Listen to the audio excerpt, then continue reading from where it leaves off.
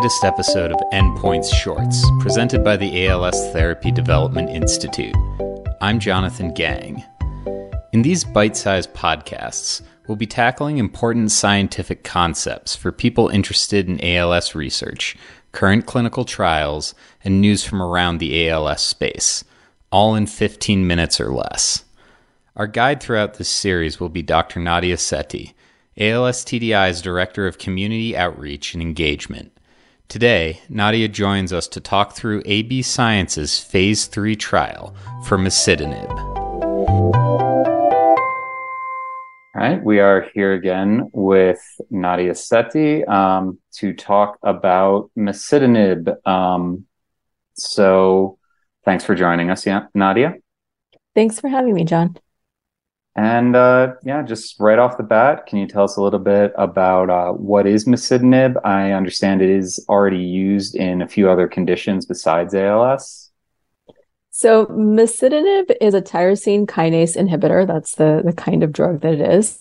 And it targets the CSF1R and c-KIT pathways that are active in immune cells, particularly in microglia and mast cells, and are linked with inflammation. So this is a trial that's goal is to target the inflammatory processes that might be happening in ALS.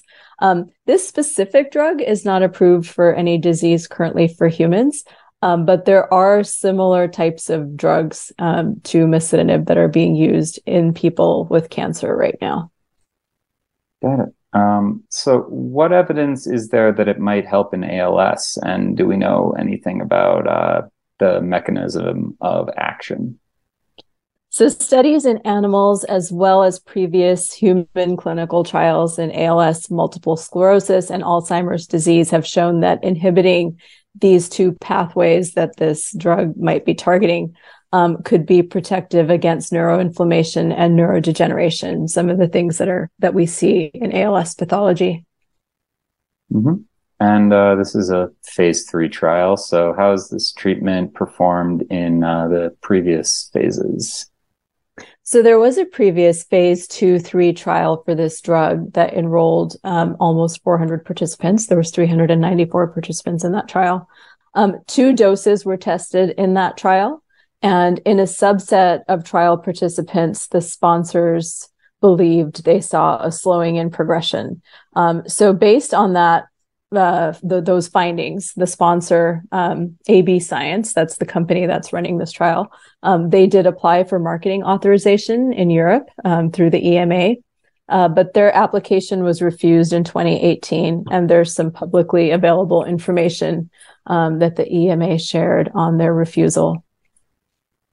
Got it. So what can people expect it to be like if they choose to participate in this study then? So this is an oral drug that's given twice daily, and they're testing 2 different doses in this trial. 495 people will be recruited for this trial, and they will be randomized. So that means that they're going to be randomly split into these 3 groups. All of the participants will be taking Riluzole, a medication that's been approved for ALS for many years.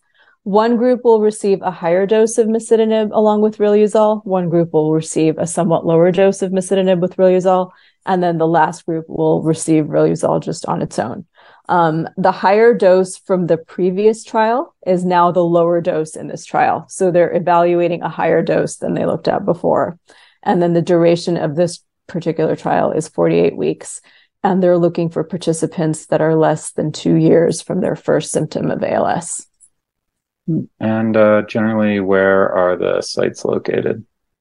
So there's 10 sites in the US, and then the trial is also recruiting in Europe, in Denmark, France. There's lots of sites in France, Germany, Italy, Norway, Poland, Russia, Slovenia, Spain, Sweden, and Ukraine. And it's also recruiting in Israel. Got it. And as you mentioned, there's been some I'll just say, as you previously mentioned, the trial was paused briefly for safety concerns in 2021, although it's resumed again. Can you say anything about why they stopped and why they decided it was safe to restart? Yeah, so clinical trials are designed to uncover not only whether the drugs work to change the course of a disease, but also to monitor potential safety concerns. So the company conducted a retrospective analysis, meaning they went back and they looked at data from their previous unblinded studies on Masitinib. So they were looking at data where they knew who was getting Masitinib and who was getting placebo in those studies. And when they did this retrospective analysis, it showed a potential risk for what's called ischemic heart disease. And that's a condition where there's decreased blood supply to the heart. So the trial was stopped for new enrollment voluntarily by AB Science in mid-2021 so they could figure out what was going on. And they investigated the safety concerns over the potential increase in ischemic heart disease. According to a press release from AB Science, they consulted with external experts and they did a meta-analysis. So they evaluated all the research they could find on Masitinib. And through that meta-analysis, it did not seem that there was an increased risk of ischemic heart disease. And so then later in 2021, they resumed enrolling the trial. And they added an exclusion for people with severe heart disease, and they increased monitoring cardiac function of people within the trial. So they stopped the trial voluntarily, they addressed the concerns, and then they built in some precautions just in case into the current trial. Got it. And so if people are interested, where can they go for more info? For more information, people can view our trial finder on our ALS TDI website, als.net.